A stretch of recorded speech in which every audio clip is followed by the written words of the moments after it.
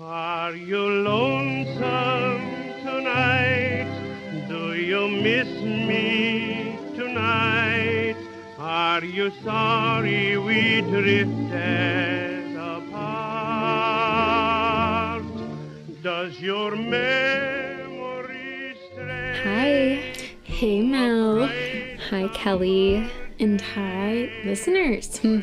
Welcome to our podcast. We're a true love podcast. Talking about other people's relationships. I just did it. I went, Oh, yeah. My dad keeps making fun of me for doing that all the time. Hi, David. Hi, Dad. Love you. This is our, 12th episode? 13th? 13th, which Taylor Swift, that's her lucky number. Wait, that's weird. Did you do that on purpose? No. Whoa. Wait, I didn't even think about that. It's meant to be. That is meant to be. So, if any Taylor Swift fans are listening, this one is for you. I'm sure we're going to cover Taylor Swift a lot. Kill me. Okay, yeah, no, Taylor, in our spreadsheet, because guys, we have a spreadsheet. Yeah. I keep updating it, by the way. I don't know if you've noticed. No, I haven't checked. Yeah, just during the middle of the day, I'll add like a random idea. But we have a spreadsheet with ideas, and I've put a lot of your input, guys, in the spreadsheet. But we have one on there that's Taylor Swift and blank. Yeah. Because I feel like we're going to do a lot of her relationships. Lots of possibilities. And this one, I think, so it's Taylor Swift and Jake Gyllenhaal, which Jake Gyllenhaal also has some high-profile relationships. That's true. I think that we can explore. But this relationship, like I teased in our last mini episode, I think has taken on a life of its own because of the art that was inspired by it. The art Of All Too Well, the most notable Jake Gyllenhaal song by Taylor Swift. But a lot of the Red album is supposedly inspired by this very short relationship of 3 months, which a lot of people are like, what's a big deal? It was only a 3-month relationship. I get it. But yeah. And I also am curious, was it really just 3 months? I do think that there's a longer timeline than maybe the people think. Well, Mel knows this. Everyone that knows me knows this and is so sick of it. But I had a 3-month relationship one time that definitely impacted me, like, the most. That was reminding me of this, actually. Yeah, so doesn't matter how long it is. Sometimes it just hits you, you know? Well, I think it's very upsetting, which I think the exact thing happened to Taylor Swift, is for the relationship to be cut short just as you feel like you're falling in love. Yeah. Like that's hard to get over. Yeah, like you I know? feel like she wasn't necessarily in love with him, but like she felt like she was like falling for someone, and like I bet that's such an exciting feeling, like, oh my god, like especially because she had bad relationships before that, like this is the guy, this is the one, like everything was leading me to this, and then it just ends. Just cut short. I know, it's very sad. Yeah.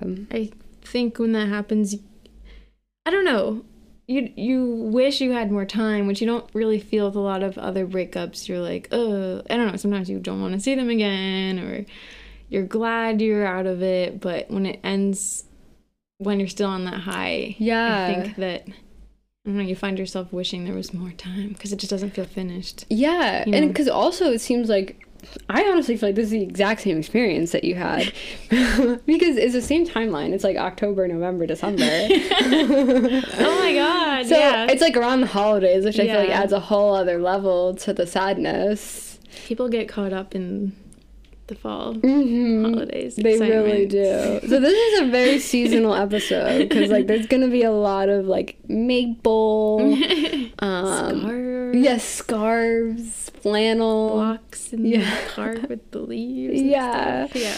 But also like I feel like the song All Too Well, the makeup of it is like all about like looking back on the relationship and being like focusing on these little moments, be like, no, I remember it, like it was real, like it really happened. And I feel like how difficult that must be if you end a relationship where like all the memories are like the idyllic, like romantic honeymoon phase memories. Yeah. Like it's not like their relationship progressed enough that like they had a lot of like bad stuff. Yeah.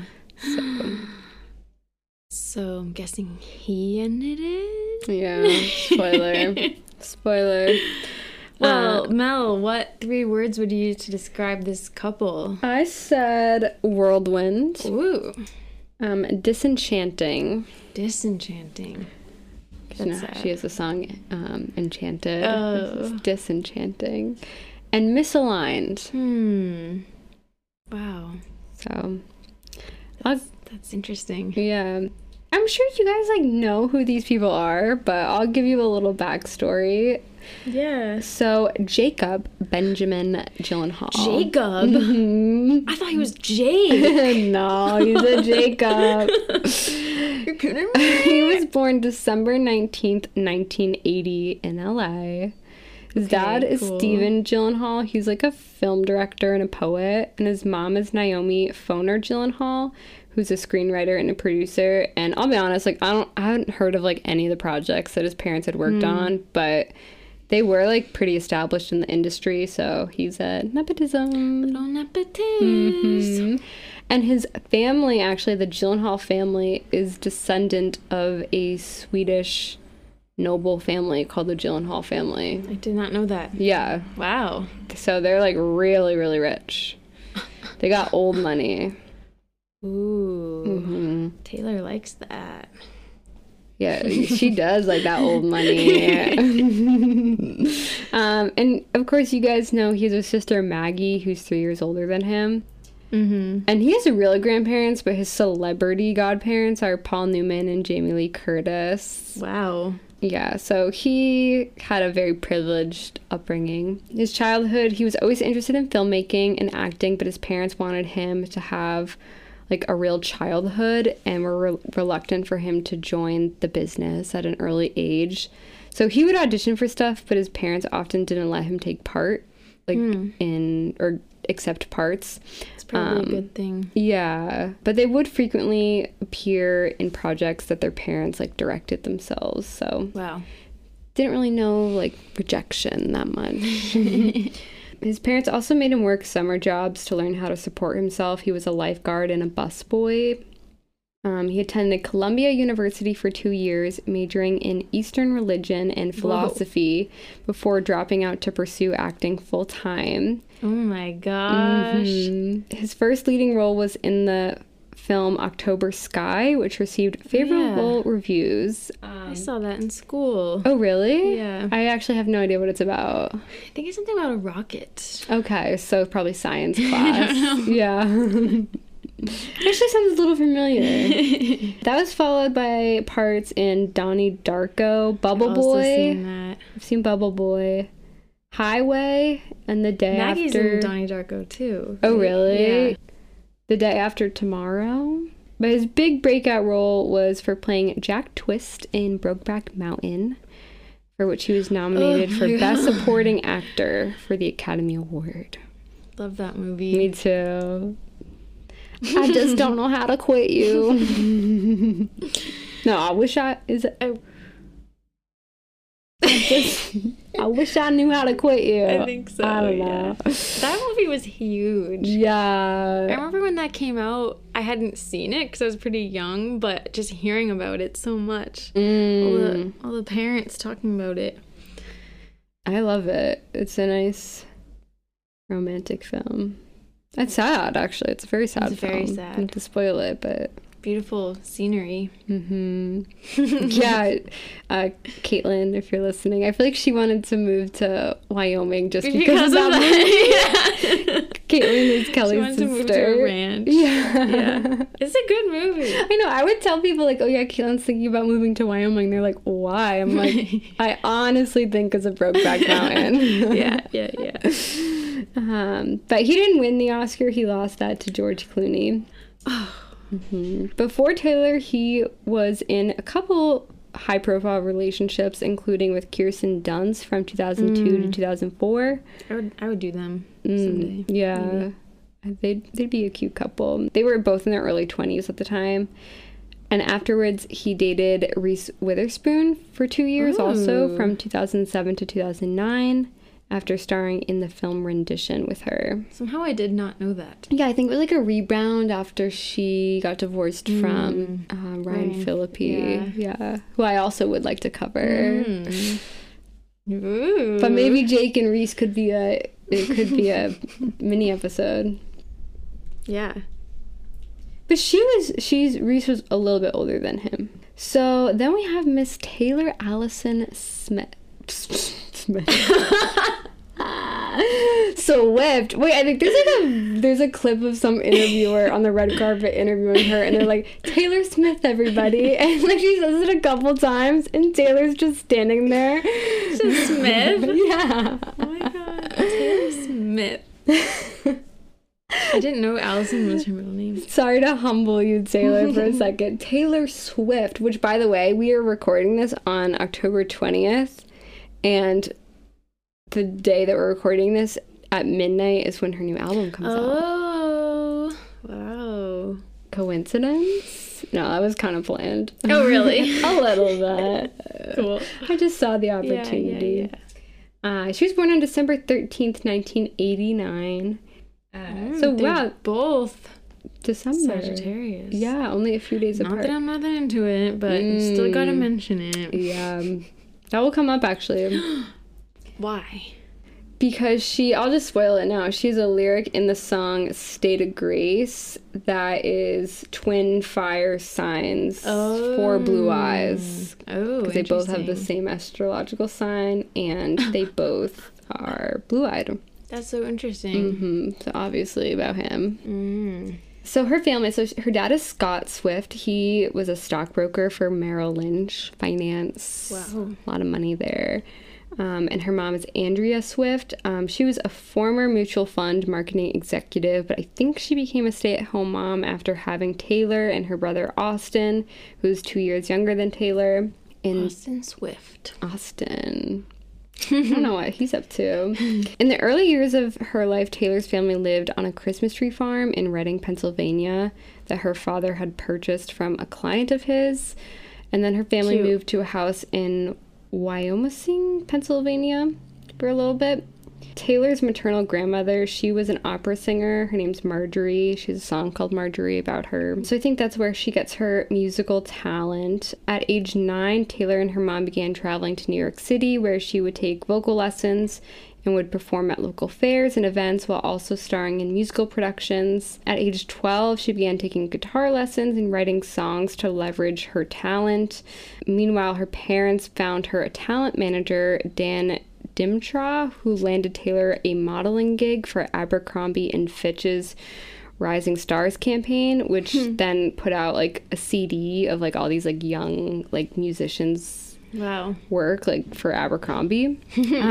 So she released her song The Outside on that sponsored album, which was titled Maybelline New York Presents Chicks with Attitude. Interesting. I don't really get it. But so that helped her. And then at 13, she was given a deal with RCA Records in Nashville, which led to her family relocating when she was 14 years old. She then attended Hendersonville, Tennessee high school, and then transferred to Aaron Academy, where she graduated a year early. In 2005, she was introduced to music producer Scott Perchetta at an industry showcase. And he had worked for DreamWorks Records, but was starting his own record label called Big Machine Records. And she was one of the first people that he had signed. But she's also a little nepotist because her father had actually purchased 3% stake in the company for roughly $120,000. So that really... Whoa. Yeah. Whoa. That really helped her get a lot of attention. Wow. Not a lot of people can say that their parents would do that. $120,000. So they must have had a lot that's crazy. of money. Yeah. Wow. Which is funny because, not to skip ahead, but Taylor has the song about Jake Gyllenhaal called I Bet You Think About Me, which is like you and your mansions and me and like I grew up on a farm with kitchen table bills. It's like you did grow up pretty privileged too. Not as much, but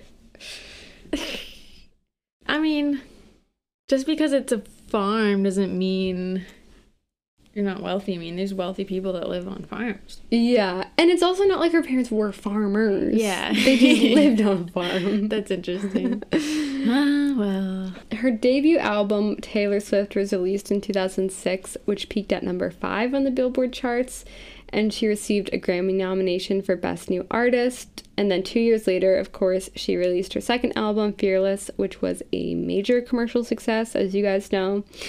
It holds the record for the most weeks at number 1 held by a female country album. It was the most sold album of 2009, and she also won the Grammy Awards for Album of the Year and Best Country Album. And since then, she's gone on to, break those records many times on her later albums. Before dating Jake, she dated a number of people.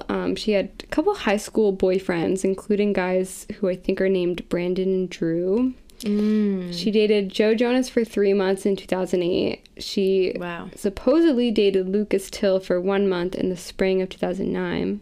1 month. I don't know if you forgot about him. Yeah, what's he up to? What is he from again? The Hannah Montana movie. Okay. I can picture his face. I'm like, I don't even know why that guy's famous. And he also is in the You Belong With Me music video. Oh, yes. She dated Classic. Taylor Lautner for all of fall 2009. Broke up in December, of course. Fall romance. Girl. She likes that. And she supposedly dated John Mayer for 2 months. There's all these really short relationships. I know. Interesting. The John Mayer thing, guys, don't hate me, especially if you're a Taylor Swift fan. I want to cover it because I don't believe they really dated. Yeah, you should investigate I'm that. saying this with truly no evidence, so I could be totally wrong. Please don't hate me. But, a part of me thinks it didn't really happen. At all. Are there any pictures of them together? Yeah, so they had a single together, Half of My Heart. So they did some touring together. But were there... And if any hardcore Swifties are listening, they're probably, dying hearing my questions. But are there pictures of them, holding hands and stuff like that? I don't think so. I mean, if it is... I feel like all the pictures of them are on stage. Maybe they just, hooked up. I think so. Maybe nothing happened, but maybe it was just not even a boyfriend-girlfriend kind of situation. No, I don't think that they were boyfriend-girlfriend at all. I think whatever happened has been blown out of proportion. But I know a lot of people hate John Mayer because of it, because he was 32, she was 19. I'm not saying that I don't believe nothing happened. I'm not saying I don't believe he was in the wrong, but I don't think that they were really ever in a relationship. Ever. And hasn't he said some things about her writing about him that was cheap songwriting or something? It was taking advantage of the situation, because what if she wrote Dear John about someone else? Maybe, but Dear John is a common phrase, and so obviously people are gonna think it's John Mayer. Interesting. I do want to do some John Mayer episodes. Guys, don't hate me, but I do like John Mayer. Who's gonna hate you? I know. I was with Shannon's friends, and they were like, "Who's your favorite Taylor Swift ex?" And I said John Mayer. Yeah, that was a controversial opinion. What was the reaction? I was like, "Oh, the worst one." He makes good music. He does. Will say. I think he's cute, and I do think it's yes, he has. He's very talented. He is talented. I think he's smart and thoughtful, and maybe he's a bit of a womanizer. Yeah. But I feel like he's aware of it, though. Yeah, and that's kind of the deal of being a rock star. Yeah. I hate to say it, but I think all of them kind of are because they can be, because women throw themselves at him. Yeah, and also I feel like it going into it. There's a lot of guys who have the good guy persona, but are probably even worse. Yeah. Not to give him a pass here. Yeah, no. We're not covering... If you like his music, it's whatever. I know. So I just think people are really mean to John Mayer about this relationship. But again, we're not covering that, so... Yeah. Once we dive into it, I might prove myself wrong, so... I just have something to say, though. Even if John Mayer is a horrible person or something, you liking his music that shouldn't mean anything. Oh, I know. Like, that doesn't mean you're a bad person. Yeah, exactly. So I don't know why some people shouldn't worry about the reaction. Some people, like, can't separate that, but you guys know the nuances of all this stuff, so I'm not saying you're to blame for that. Yeah. She also was rumored to have briefly dated Corey Monteith in early 2010. Oh, I did not know that. Yeah, I don't know if that's true, though. Wow. There's just, like, one picture of them together. Obviously, because her songs largely focus on relationships, before even dating Jake, she had a reputation for short-lived, high-profile relationships, and kind of gained this reputation as being a serial dater, which I think is, like, kind of sexist, but, like, she did date a lot of other famous people. Yeah. So, I mean, and, like, she didn't date them privately. Like, they were public relationships that, like, she talked about. And so I think now she's a lot more private about her current relationship. She is. But, yeah, those are pretty short relationships. When you're that age... Yeah. They feel longer, I think. Yeah. But I remember at the time when she had dated Joe Jonas and, like, she went on Ellen and was kind of blasting him for breaking up with her. Yeah. I loved that. It's like, other celebrities don't do that, you know? I know. She's, like, so honest. It's fun. But, okay, so October 2010, this is where our story starts.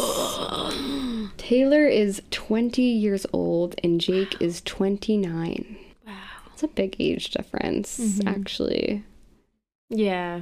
But she's not like a teenager. Not a teenager. I think it's appropriate enough. Yeah. But being 26 now, like, I would never date a 20-year-old.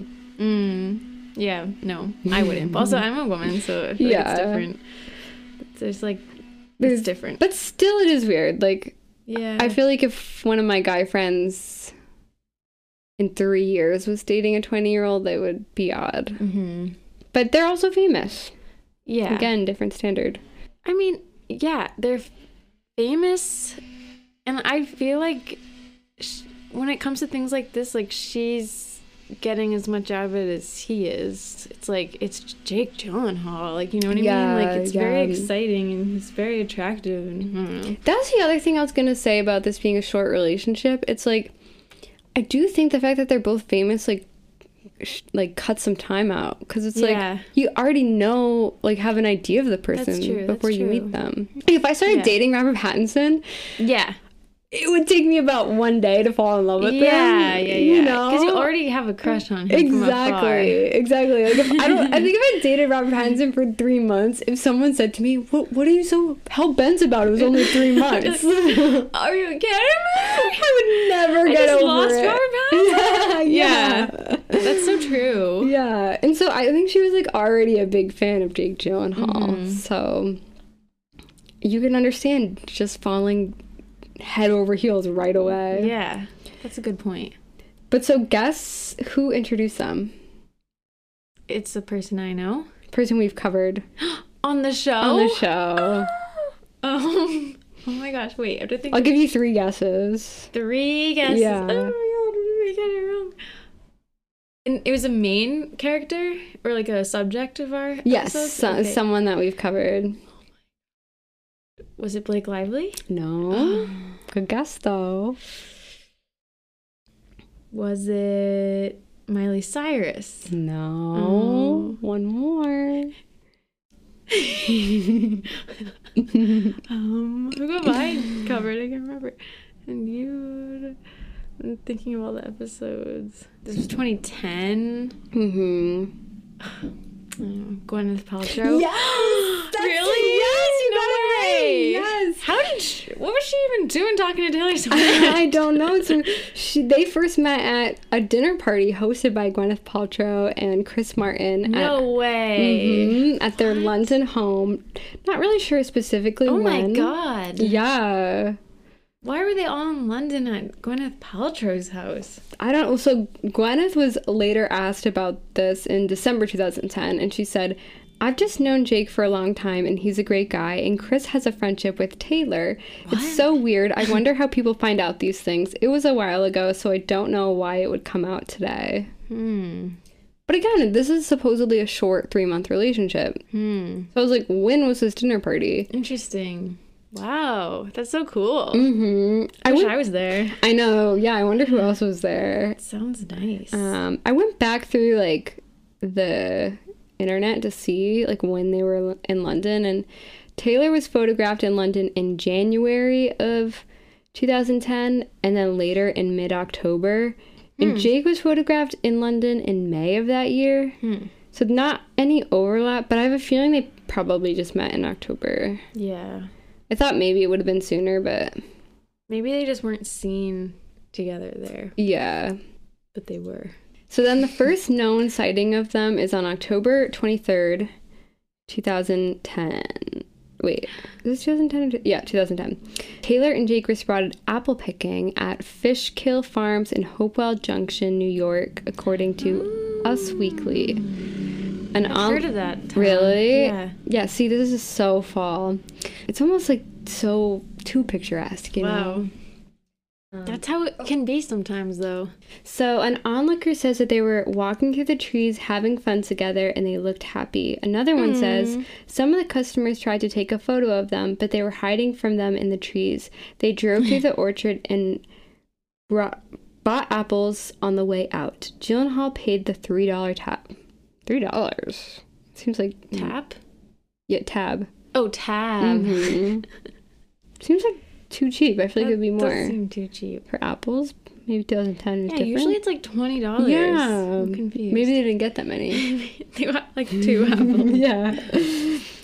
A source who knows the couple says the relationship is very new, maybe 2 or 3 weeks old. I'm not sure who pursued whom, but they're both into it. Wow. Then the next day, or maybe even later that night, Taylor and Jake attended the broadcast of Saturday Night Live hosted by Emma Stone. And a source tells People magazine they walked around together backstage, but they were careful not to be seen too close. It was hard to tell if they were together, but everyone was shocked that she brought him. Interesting. That's cool. Then the next day, Taylor and Jake were spotted having brunch with another couple at an Italian restaurant, Adila in Brooklyn. We should go there. We should. Maybe there'll be other celebrities. What was the other couple? I think not a famous couple. Okay. An onlooker says that they looked friendly with each other. They were then spotted walking around the Park Slope neighborhood holding hands. Page 6 writes, sources speculated that it could all be timely publicity for Swift's album Speak Now. She's expected to do a series of TV appearances today before taping a concert at a rooftop bar 235th to air on NBC around Thanksgiving. Gyllenhaal's rep had no comment. Swift's rep didn't get back to us. That's the thing. This all happened right when Taylor's album was coming out, so I could see how people could think it's a publicity stunt. Because all of their outings are also clustered into, like, specific weekends and, like, a lot of photographs at once, but in, like, short time periods. Like, back to back. Oh, man. I don't think it's fake, but I do think there might be some taking advantage of it for publicity. Because also, Jake had a new movie coming out around the same time, too. The next day again, Taylor's third album, Speak Now, is released, and then that same day is when the reports about Taylor and Jake hit the press. Like that same day that her album comes out. Yeah. Coincidence? I don't know. I think they're really dating, but I do think that Taylor's team is like taking advantage of it. This kind of stuff stresses me out. I know. I don't know why. I know, because I don't like to think that people are, like, lying to us. But I do genuinely, don't hate me, guys, I do think they're really dating. Tuesday, again, the next day, Taylor and Jake are spotted getting lunch with Emma Stone in Brooklyn. Cool. We're going to do Emma Stone on the podcast. Yeah. Her I was and thinking of doing her and Andrew Garfield. Yes. Remember I, like, sent you a couple ideas? I was like, I don't know who to do. Yes, we should do them.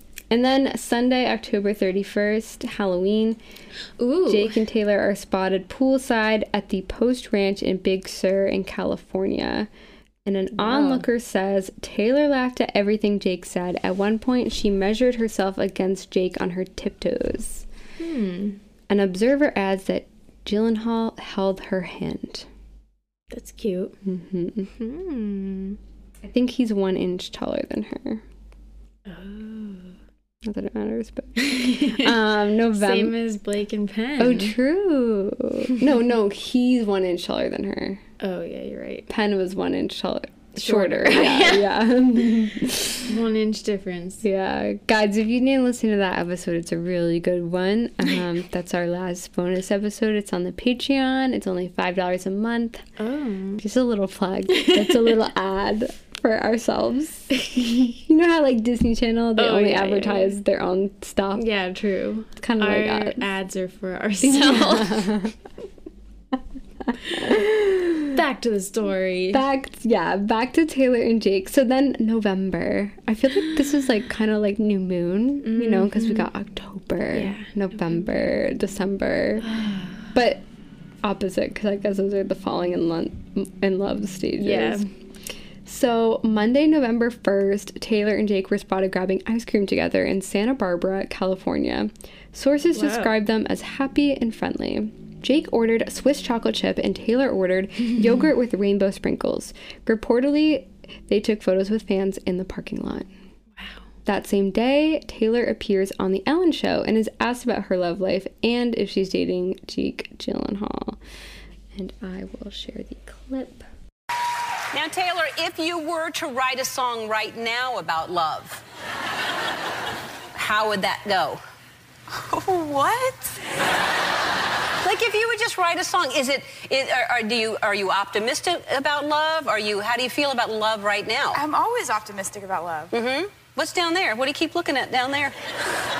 That's my hands and my dress. Going like that? Yeah. So, you're always optimistic about love? Yes, always, sometimes. Mm-hmm.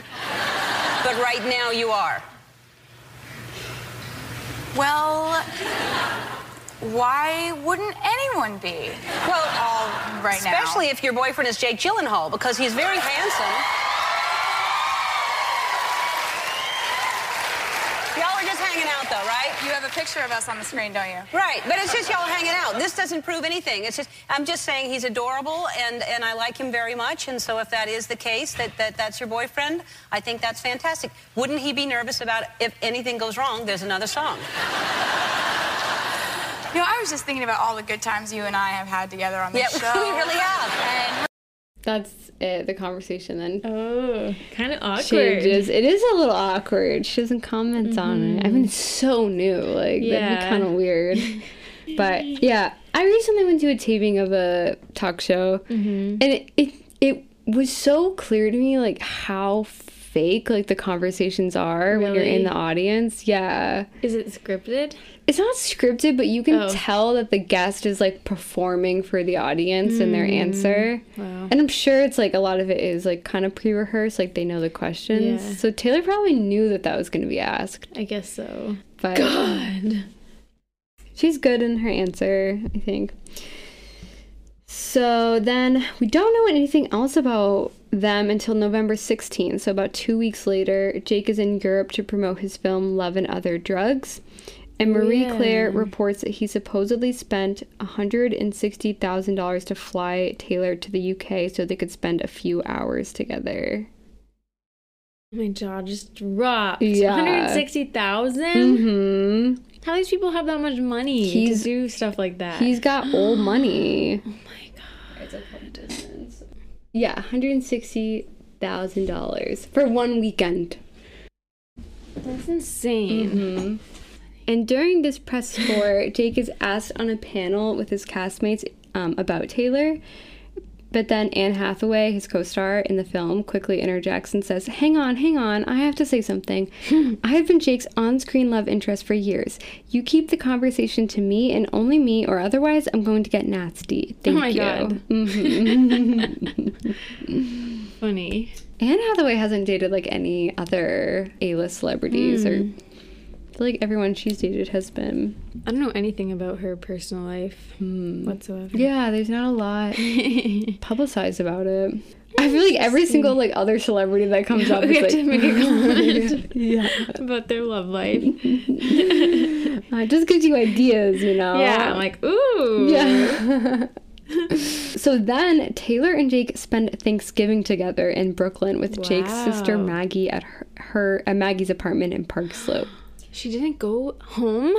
To be with her They do family? later in the weekend. Oh. They go to Nashville, but they spend Thanksgiving together. And according to tabloids, Wow. which who knows if this is true, this was a last-minute decision. Jake had invited Taylor, and she decided to go because they're both so busy that they don't get to spend a lot of time together. So she thought she would, take advantage of this weekend. And during the trip, Taylor and Jake were spotted at Park Slope's Gorilla Coffee getting maple lattes with Vermont syrup. Wow. And so you guys, yeah, which I do have to say, like, so Jake, not to spoil it, he later breaks up with Taylor because he feels like their relationship partially is moving too fast. Yeah. Why would he then invite her to Thanksgiving with his family? Like, that was on you. I know. Like, I think he was afraid of, like, the serious commitment, but, like, you were the one who rushed into it. Yeah. That's what freaking happens. Mm-hmm. I don't know. But Unless, maybe we don't know. Maybe she was like, oh, we should spend it together or something. And then, but she's 20 years old. Like, I feel like she would spend it with her mom and dad. I know. We don't know. We don't know. I've had friends not spend it with their parents. That's true. So, but this is obviously, if you guys know Taylor's song All Too Well, like, it seems like this is what she's referencing in the song when she says, I walked through the door with you, the air was cold, but something about it felt like home somehow. And I left my scarf there at your sister's house, and you still got it in your drawer even now. Wow. Your sweet disposition and my wide-eyed gaze were singing in the car, getting lost upstate. Autumn leaves falling down like pieces into place, and I can picture it after all these days. Maybe I'll play a clip of the song right now.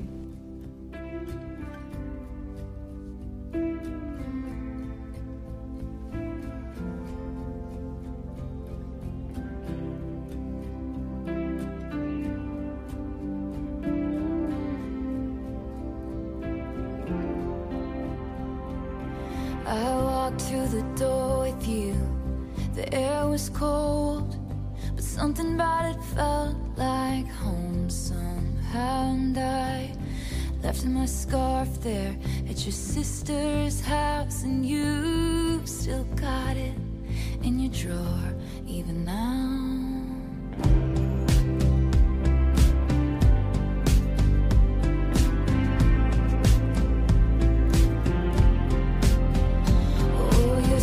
Disposition and my wide-eyed gaze, we're singing in the car, getting lost upstate. Autumn leaves falling down like pieces into place, and I can picture it after all these days. And I know it's long gone and that magic's not here no more, and I might be okay, but I'm not fine at all. She also says in the song, photo album on the counter, your cheeks were turning red. You used to be a little kid with glasses in a twin-sized bed, and your mother's telling stories about you on the t-ball team. You told me about your past, thinking your future was me. And he did used to have glasses when he was a kid. Were the parents at Thanksgiving? I think so, Okay. yeah. I didn't picture this happening in a Park Slope Yeah, me neither. townhouse or apartment or something. It's interesting. Yeah, because he's like getting lost upstate. Well, I guess it's like all the memories all. That's together. true. Yeah, it's like a collage. But the sister's house, I just didn't picture that being in New York City. For some Yeah, reason. me neither. I don't know. I pictured like a house. Yeah. Doesn't matter. I mean, I'm sure it's a big apartment. Yeah, it probably is really big. Like 3 floors. It's kind of funny, like, one thing that Taylor does is, like, maybe she leaves, like, little hints in her songs that, like, only the subject would know. But, like, I feel like she also writes about things that, like, we as a public already know. Like, we already know that she spent Thanksgiving with Jake's sister. And so, like, to include that in the song, it's like, she like wants everybody to know Yeah. this is about him. Interesting. It's like Lucky Strike. Yeah, with Drake Yeah. and Rihanna. Oh my god. She's always referencing the things. Like, even, like, the scarf, like, when in the paparazzi pictures with Jake Gyllenhaal, she's wearing a scarf. Yeah. So, like, people associate that with them. And around this time, sources tell tabloids that their relationship is definitely serious and heating up. Oh. And like I said, later that weekend, Taylor and Jake spend Thanksgiving with her family in Nashville, and they're spotted having breakfast together. Sounds very cute. Mm-hmm. I don't know. It is cute. It's very, like, idyllic, Yeah. romantic, maple lattes, flannel, leaf peeping, apples, meeting the family. It's cute. I don't even know how to describe what I'm doing. Yeah, Kelly's, like, looking up dreamingly, like, holding her heart. So cute. Mm-hmm. But then things What? quickly. Yeah. But then things turn for the worse. Wait, what were you gonna say? Yeah, things quickly go sour. No. I know. That's I think probably what was so traumatizing. Already? Yes. So it's No. December. No. Yes. It's December. So Taylor is about to turn 21 years old, and she's having a big birthday party in Nashville Wow. with 70 of her closest friends. Wow. And her mom are making hors d'oeuvres for the event. And apparently, like, people are saying, like, Taylor doesn't even care about turning 21. She's not a drinker, blah, blah, blah. But I'm sure it was exciting. Yeah. And it's a Christmas-themed party. Oh, that's cute. And so at the party, they have, like, a dirty Santa where Taylor, like, bought gifts for all the guests that they do, Wow. like, a dirty Santa exchange. Cool. And it's, like, very fun. And Wish I was there. I know, but you know who wasn't there? Jake Gyllenhaal. He didn't show up. He was supposed to go, and he didn't show up. Oh my god. Yeah. That reminds me of our 20s party. Yes. Although he wasn't gonna go anymore. Yeah. Yeah.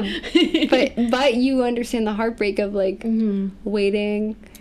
Yeah. And even, like, I thought, like, maybe he'll show up. No.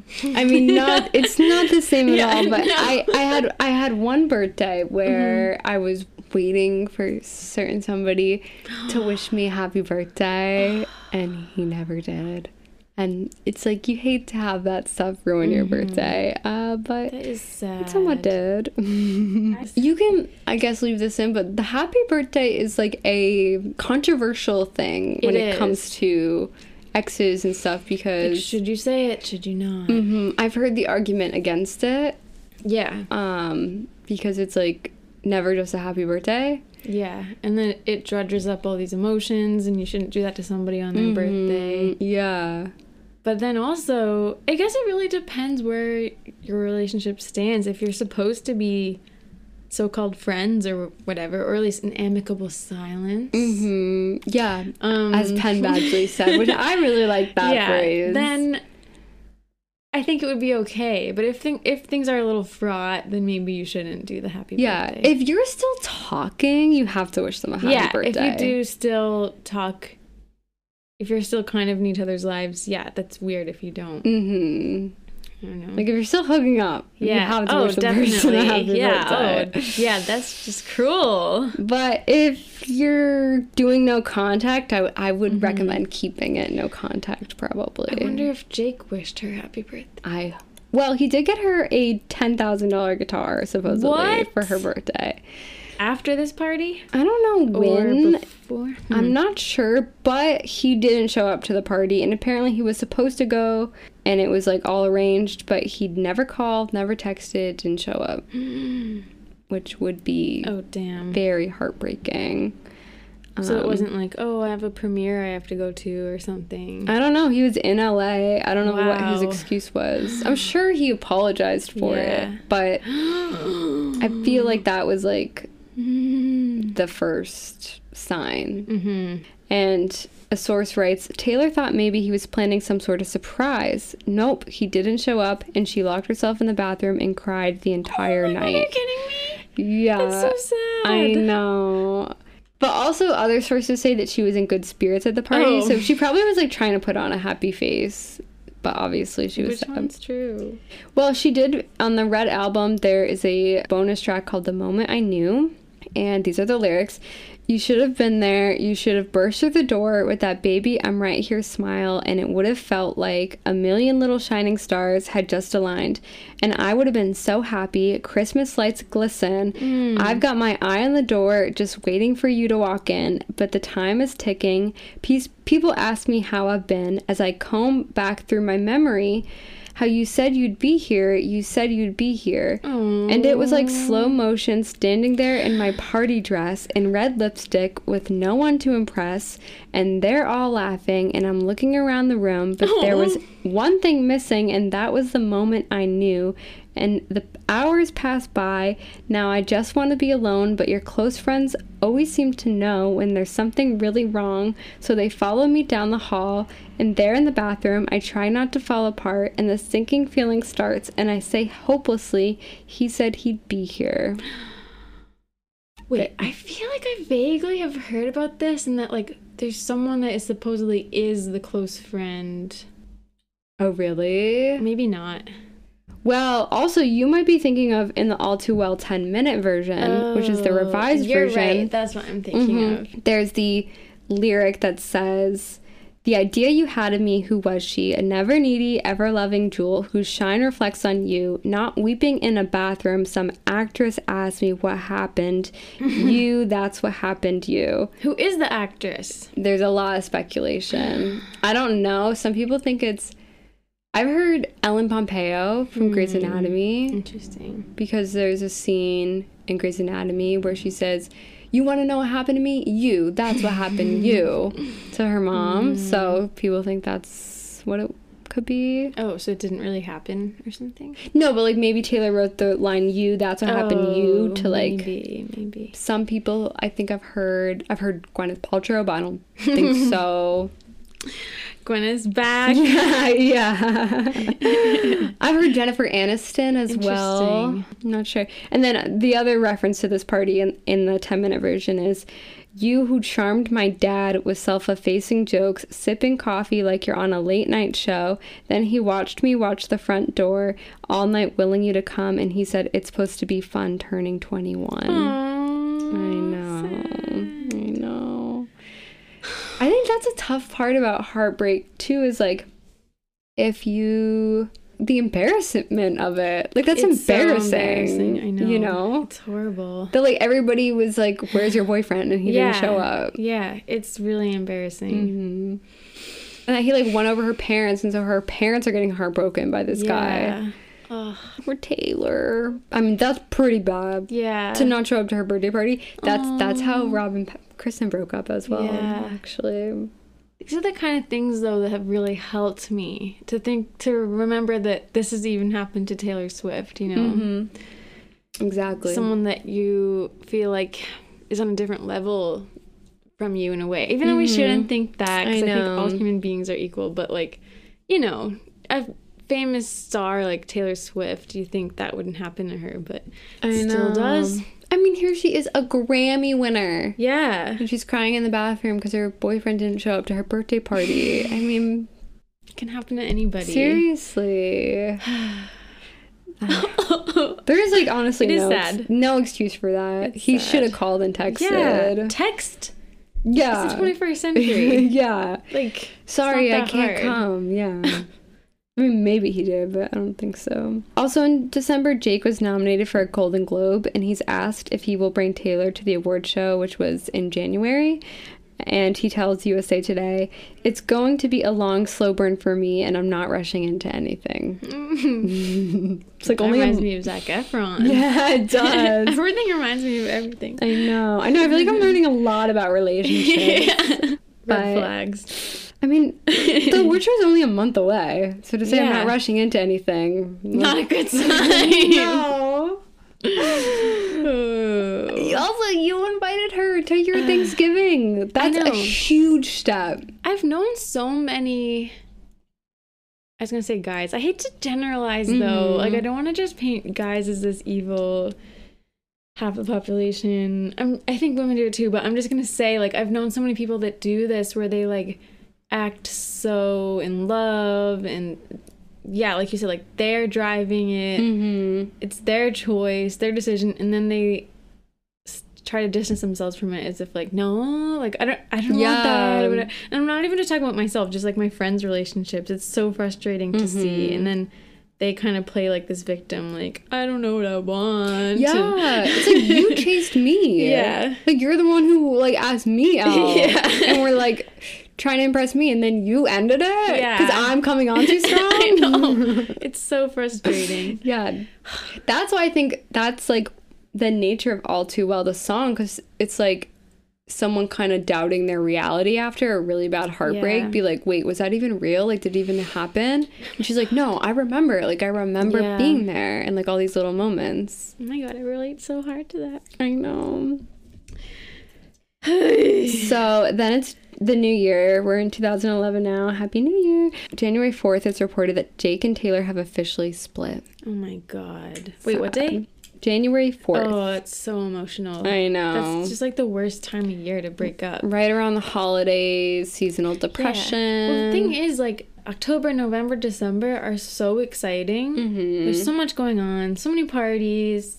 It's a really exciting time of year. And then for your relationship to end at the end of that, January, it's a pretty depressing month. February, too, because it's Valentine's Day. Yeah. March, not much going on either. It's like a really depressing time. That's why John Mayer has a song called St. Patrick's Day. Oh, I didn't know where that. he's like, it's like the lyrics are like, no way November will say our goodbyes. Like, come to Yeah. Christmas, like we're not gonna break up. And then like January or something, like Valentine's Day, won't you be my Valentine's Day? Like, we'll make it through St. Patrick's Day. Then we can go our separate ways. Yeah. So, according to Us Weekly, Jake, who also reportedly initiated the relationship, is what they're saying now, broke it off because he wasn't feeling it anymore and was uncomfortable with all the attention that the relationship was getting. The source adds, he also said he could feel the age difference, which relates to the lyric in the 10-minute version of All Too Well, which came out last year. You said if we had been closer in age, maybe it would have been fine, and that made me want to die. I'm gonna be like a little devil's advocate right now, though, and like it is still wicked sad. It's so sad for Taylor, but he is allowed to change his mind. He is. If he maybe got to know her and didn't really like her anymore, Yeah. it happens. What's he supposed to do? I know. It's Just better. stay with her? It's better to break it off. Yeah. And I'm gonna also be devil's advocate. I can see like maybe she was not trying to take advantage of it for publicity, but playing into it because she is strategic in that way. Yeah. And maybe that could have made him uncomfortable. I mean, maybe he just realized like he didn't want to per se marry this person or something, or like didn't think it was that serious. But because of the attention she gets, I mean, he's really famous. He's nominated for an actor, but I still think she was on a different level than him. And like that's got to be a lot of pressure in a way that there's like a million articles a day talking about them as a couple, and he's like, this is probably gonna end someday because I don't think I want to marry her because I don't think I'm that into her. Yeah, you know? exactly. And he's like, I might as well just end it now so it's not like a bigger deal when it does end. I don't know. But it is still wicked sad for Taylor. And it is really confusing when someone pursues you and then seemingly does a 180. Yeah, that's a tough thing about breakups because it sucks to be on both sides of it. I know. It really does. I know. Because, like, yeah, you're gonna be, like, the person who ended it, like, fuck them, like, they're the worst, like, they broke your heart, but, like... What's he supposed to do? Sometimes you have to break up with people. Yeah. And some people don't end relationships well. They do it in a mean or heartless way. Yeah. But also, I would hope that they would learn from it. But I think a lot of people just don't know how to end a relationship, and they get very stressed out, and people act their absolute worst at the end of relationships. Yeah. So, I don't know. This again is reminding me of a John Mayer lyric, not to keep referencing him, but he has a lyric that says, give your heart and change your mind. You're allowed to do it. God knows it's been done to you, and somehow you got through it. Oh my God. Yeah. So wise. I know, it is John so Mayer. wise. That's why I can't hate John Mayer, because based off his lyrics, like, he gets it. Like, he knows. That's very wise. You know, he's self-aware, and I think even if he's an asshole, he's doing a lot of, like, late night thinking about the fact that he's an asshole. He is. You know? He's conflicted about it. He's not Aren't we like... all assholes sometimes? We are. We're not, none of us are perfect Look in people. the mirror. Yeah. I am sometimes. I'm not proud of everything I've done. No, me neither. Everything I've said. No. Even on this podcast. Oh, me too. Or the last podcast. Yeah. Formal apology. On our last podcast, we were a little harsh, or the last episode, a little harsh on Ryan Reynolds. Oh, yeah. Which we don't... Sorry. we don't know a lot about him. And one of our listeners, she is a fan of Ryan Reynolds. Yeah, she's sad. And I just want to acknowledge that, you know, sometimes we might, like, just start riffing on someone who we haven't looked into We yet. get carried away. I really don't, like, hate Ryan Reynolds. No, I don't hate... You know? But again, I think we were taking Penn Badgley's perspective. We were, So we were looking at him as the other man. Yeah. And trying to knock him down Yeah. to make Penn feel better. Because we thought Penn would maybe be listening. Yeah. But the woman who played Dorota said Ryan Reynolds was really nice. So... I will believe her. I do think he probably is nice and charming, and he's a good-looking man, and so no shade to Ryan Reynolds. Compared him to Chrissy Teigen. But also, like, is Chrissy Teigen that bad? Probably not. I mean, she was canceled for doing bad stuff. Yeah, that's true. But nobody's perfect. Nobody's perfect. I have thought it would be a cool idea to have a podcast, which I wouldn't want to do because I feel like it'd be dangerous, called Uncanceling. Oh. Where people who have been canceled, you talk about what they did and then talk about why they deserve to be forgiven. That is a good idea, Mel. Oh my God. Because I do believe in reconciliation. Yeah. Even, like, for people who have done bad stuff. Like, Yeah. I think people change, and... We could look up, like, all the times I've donated to charity and stuff. Yeah. And like, oh, look, they actually are good. Why it's a complicated... Like, I do think that about Ellen, because Yeah. Ellen obviously was canceled for having a toxic work environment. Yeah. And the stuff about her was really bad, but she also has done a lot of good. Yeah. And, like, she was canceled originally for being gay, and then she ended up having a talk show. And it was very brave that she came out when she did. And then she had a talk show, which I think normalized being a lesbian for a lot of people. Yeah, it did. And I think. Yeah. And you guys know that when Ellen dies someday, everybody is gonna be like, oh my God. Like, yeah. Ellen died. Rest in peace, Ellen. We love her. Yeah, we love her. Icon. Yeah. She was so transformative. Yeah. And she did so much. And I would watch her all the time. Like, people are going to actually be grieving. Yeah. And so I feel like we should just, like, acknowledge that now while she's still alive. I know, that's so true. You know? Like, she's not a perfect person, but I can't say what it would be like to be in that position that she was in. I know. So... that's my tangent there. I agree. That's a good podcast idea. But yeah, it would be scary to host I think it. there'd be a lot of hate that you I get, know. and I don't know if I'm secure enough. But Chrissy Teigen, like, That's such a good idea, though, Mel. maybe Chrissy Teigen could be another one. You're a genius. Maybe someday, if this podcast takes off, we'll feel so secure that we're not afraid of losing our jobs or Yeah. something. Well, but honestly, if someone else wants to start it, Yeah. you can do it.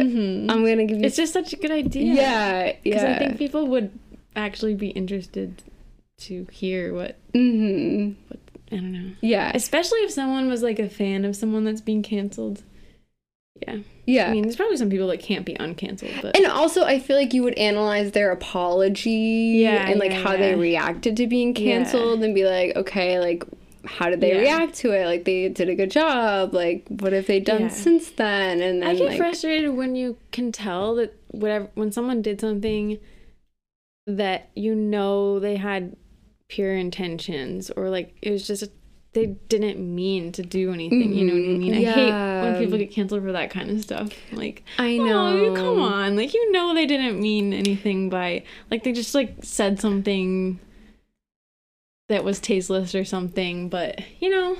Yeah. I know, like, okay, now I'm worried like I'll get canceled, like, describing this, but I feel like Ellie Kemper from The Office... She got canceled? People were coming for her because she did like some type of like debutante ball. I didn't even know when about this. She was younger that had like racist affiliations, which is... Did she know that? No, she obviously didn't know it, and so but people were like she should have done her research, and it's like it's the 2000s. Yeah, who did research? The internet is like not as like it's not what it is today. Yeah, she probably just did it because everybody in her hometown was doing it. And that's dumb when people be mad at her. Yeah, it's like opinion. And so people were like saying that she was racist because of that. She was in high school? She was a teenager, I think. No one should be accountable for anything in high school. Guys, again, I'm describing this completely from memory, so if I'm wrong, I'm sorry. Still. But I think that's the story. And it's like, but people were like, she should have known. And her apology was like really, she was really apologetic. She was like, I should have known. But it's like, but she didn't. She didn't, yeah. So what's she supposed to do? I know. Oh my god.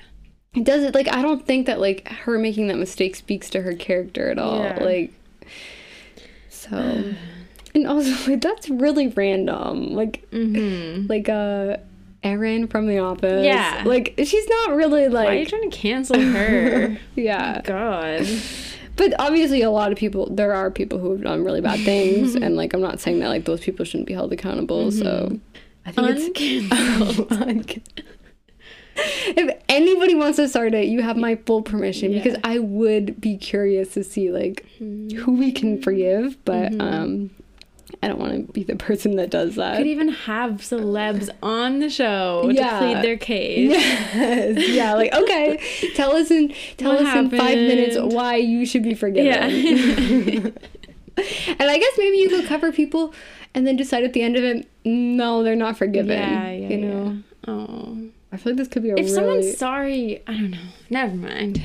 Well, Too much of a tangent. I just think that people are imperfect and I don't want anybody to like kill themselves and stuff like over everybody hating them. That's honestly always my fear. Yeah. Like, you guys gotta be careful about how far you take this. Like someone might kill themselves. I know. Because I think being cast out of society, being like excommunicated is one of the worst things that can happen to somebody. Yeah, I mean, agree too. That's how they punished people back in like ancient civilizations, like kicking someone out of the country or something. Like, yeah. I mean, it still happens, but it's very bad experience. Yeah. And I think you learn your lesson very quickly if that happens to you. Some people I don't think they have, but like Ellen, I don't think she's ever going to be rude to a worker ever again. Yeah. She gets it probably. Yeah. I mean, obviously there's a range. If someone's like abusing people like sexually or whatever, I'm not really talking about that, but it's just like if someone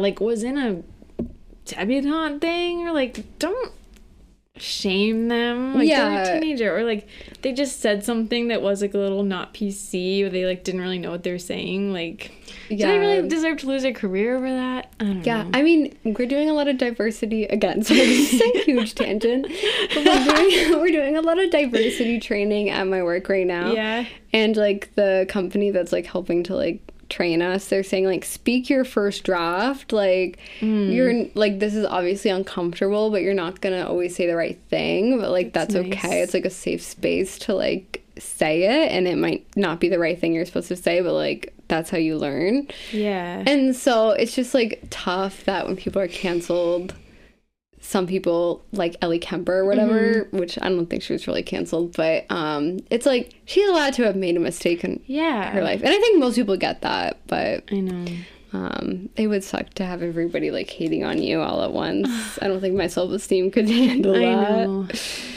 I know. How did we even get talking about that? I have no idea. John Mayer? Oh yeah, probably. Yeah, I think John Mayer being self-aware. But also Taylor has been kind of publicly ridiculed as well over stuff in the past. So she has been. But she's bounced back, which is really nice. Yeah. I think the best thing to do is, like, if you didn't do something really bad, don't say anything. I know. People will forget about it. I always think that. Because that makes it worse, I think. Because people get all riled up about your response. Then there's like a back and forth fight, basically. I think it's better to just not say anything. Like, pretend you didn't even hear about it. Yeah, exactly. Which would be really hard to do. I know it would be. But she is, again, a lyric, not to keep referencing the literature. But she's a lyric that's like, oh God, what is it? It's in some song. Like, your enemies will defeat themselves. What's the lyric? What song is it? What album is it? It's like Evermore or Folklore. It's like your enemies will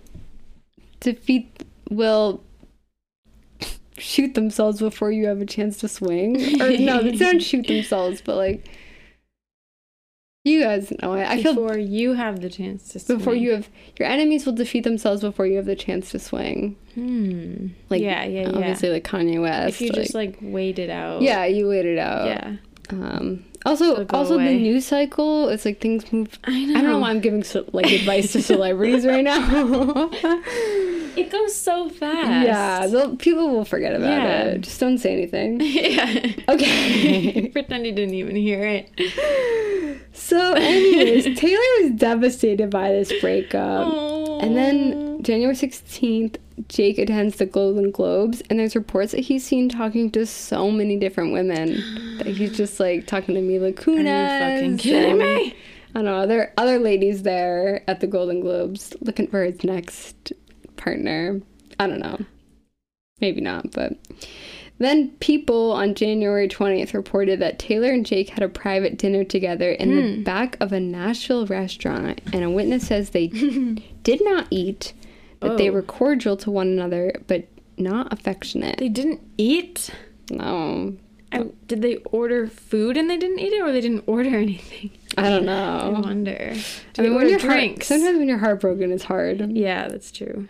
Another witness says they were not holding hands, but they seemed happy together, and they sat next to the fireplace just chatting away. So, I don't Interesting. know. I don't know if that's like a closure conversation. Maybe. It was rumored and reported that one reason that they broke up was that Jake wanted more privacy, as I mentioned, and US Weekly, or Us Weekly, has a source that says Jake reached out to her and started all of this, but now he's not acting interested. He said he wasn't feeling it anymore and was uncomfortable with all the attention they got. Jake cares about her, but the publicity was a lot for him. He wants to keep his private life private, and that's hard to do dating Taylor. And then a year later, to Vogue, Taylor says in an interview, also, I can't deal with someone who's obsessed with privacy. People kind of care if there are two famous people dating, but no one cares that much. If you care about privacy to the point where we need to dig a tunnel under this restaurant so that we can leave, I can't do that. Cool. Yeah. But if you really like someone, like, would it really matter? I know. It is what it is.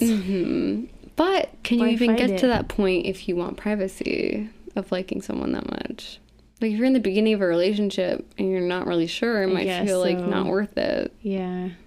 Maybe. It does make the stakes higher. It does. Yeah, it doesn't give you much room to think about how you feel. And that's important. It makes it hard if people are going to gossip. You know what I mean? Yeah. So, it does make me think of Taylor's song Peace on Folklore, where she says, I could never give you peace. Yeah. We don't know the rest of the lyrics right now. Never give me peace. But basically, it's about, like, anyone she dates, like, they're going to have to, like, deal with this. Yeah. You know, and put up with it. So maybe Jake was not the right person for her for that reason. So right after this breakup, Taylor is about to embark on the Asian leg of her Speak Now tour. And on Jimmy Fallon in 2012, 21. Taylor, without naming Jake, looks back on this time period and describing how the song All Too Well came to be. She says, I was going through a bit of a sad time, and I was 22 and I was in band rehearsals. I think I was 21 when I wrote this, actually. And I was in band rehearsals for a tour, and I was about to go on a tour called the Speak Now Tour, and I showed up for rehearsals, and I was just really upset and sad, and everyone could tell, and it was just not fun to be around me that day. And I just started playing guitar, and the band sort of joined in, and I just started ad-libbing what I was going through and what I was feeling, and it went on, and the song kept building and building and building in intensity. And the song went on for about 10 to 15 minutes of us doing this, and at the end of the day, my mom went up to the sound guy and was like, is there any chance you recorded that? And that's how All Too Well the song came to be. Wow. Which originally was about 10 to 15 minutes, but Taylor then cut it down to 6 minutes for the Red album, so it would be more appropriate for like a release. Yeah. But we'll get to that later. Later in February, around that same time, Taylor and Jake also apparently ran into each other at the Oscars Vanity Fair after party. When? In February. Oh. So only 1 month after the breakup. And one witness says that they were outside near the restroom having a discussion. It seemed a bit more serious. It certainly wasn't a hi, how are you talk. Another witness says it seemed like they were catching up, sorting something out. Interesting. And then So curious. And so then we don't know this like at the time in 2010, but in the All Too Well 10-minute version, which Taylor released last year for the re-release of Red, she has a lyric that says, and I was thinking on the drive down, I was thinking on the drive down, anytime now he's gonna say it's love, you never called it what it was, till we were dead and gone and buried, check the pulse and come back swearing it's the same after 3 months in the grave, and then you wondered where it went to as I reached for you, but all I felt was shame and you held my lifeless frame. So does that mean they got back together 3 months after the breakup? I don't know. Which would mean they got back together in March or April. Plot twist. But it wasn't the same anymore. So obviously Jake was like really into it, and Taylor was like too distraught from the breakup to like be the same as she was before. Some historians believe that was the case, but we may never know what really happens. But after that breakup, Jake had actually been linked to an actress named Jessica Londes of 90210, and they were spotted having breakfast together at a New York City hotel in April of that year. So if Taylor did get back together with him, it probably was really short-lived. Just like a weekend or something. Yeah, but also Just talking. But Taylor didn't publicly date anyone else until a year and a half later when she dated Connor Kennedy. Oh. And that relationship started in July. And the song Begin Again, which is on Red, is supposedly about Connor Kennedy. And in that song, there's a lyric that says, and I've been spending the last 8 months thinking all love ever does is break and burn and end. So what is 8 months before July? I do not know. Don't ask me that. Don't ask me what your sacrifice I don't think was for. Okay, 8 months before July. June, May, April, March, February, January, December. I think it's November 2011. May. So they might have been off and on for the rest of 2011, and we just don't know. Okay. So they might have, I do think it's more than a 3-month relationship. And I think they probably were talking and texting and like figuring things out for the rest of that year, 2011. What's the lyric? Past 8 months? I've been spending the last 8 months thinking all love ever does is break and burn and end. Oh. So that means that there was an 8-month stretch from the breakup to when she dated Connor Kennedy. So October is when her and Jake started dating. Yeah. October 2010. Yeah. She didn't start dating Connor Kennedy until like July of 2012. Oh, 2012. Yes. So that means if her and Jake, we know that they broke up in January 2011. That meant it is about like 16, 17 months until she dated Connor Kennedy. I thought it was 2011 July she dated Connor Kennedy. Yeah. Okay. So 8 months, that means that her and Jake probably were off and on for longer than we think. Wow. But it's just not public because he wanted privacy. So Maybe. they probably secretly were dating. Maybe. Which goes back again to a lyric in the 10-minute version of All Too Well, where she says, well, you kept me like a secret, I kept you like an oath. Interesting. So they probably secretly were dating. Probably. For longer. Because it's definitely not a secret those 3 months. No. So what would that even mean? You kept me like a secret. Interesting. So if I was Taylor, it would be really hard where people are like, she wrote all of this for just a 3-month relationship. Yeah. To not come out and be like, it was longer than 3 months. Just so you guys know. Yeah. Probably. I mean, that happens to a lot of people. Things stretch on. I know a lot of people have had relationships like that. But it would be weird for her to actually tell us that. Yeah. So we can infer though. So then in 2012 is when Red, the album, finally came out, which I've been talking about so much. This is 2 years after their breakup, supposedly, that we know of. She announced the album with her first single, We Are Never Ever Getting Back Together. And when she's describing the song, she says, we were in the studio and we were writing a different song, and this guy walks in who was a friend of someone who I had previously dated, and he comes in and says, oh, I hear you and are getting back together. That was like his opening line, and we weren't, and we had done the whole on off thing. Whoa. Just the worst. And so when he left, I had turned to Max, who was her writing partner, and was like, we are never ever getting back together. And he was like, I know what song we're writing. So that must be Jake. It must be Jake. Yeah. Which again makes me think, if it was really just a 3-month relationship, why would somebody else, a third party, be like, oh, you guys are gonna get back together? Yeah, it must have been more on off, drawn out throughout the rest of that year. Yeah. I think it was probably like a year relationship, honestly. I remember when that song came out. That was crazy. Everybody was freaking out because it wasn't very country anymore. And everyone thought it was like, this happens with so many Taylor songs where first couple times you hear it, you're like, what the fuck is this? It sounded like very annoying. Yeah. But then it became catchy. Yeah. There's a few that haven't ever grown on me, but like that and Shake It Off, like the first time you hear it. Yeah. It's like, this is really stupid and immature. Yeah. And then you like it. Yeah. That never really grew on me. No. Neither did, Are You Ready for It? Oh, yeah. Car commercial. Like whatever noises it made. It's perfect for a car commercial. Yeah. Oh my god.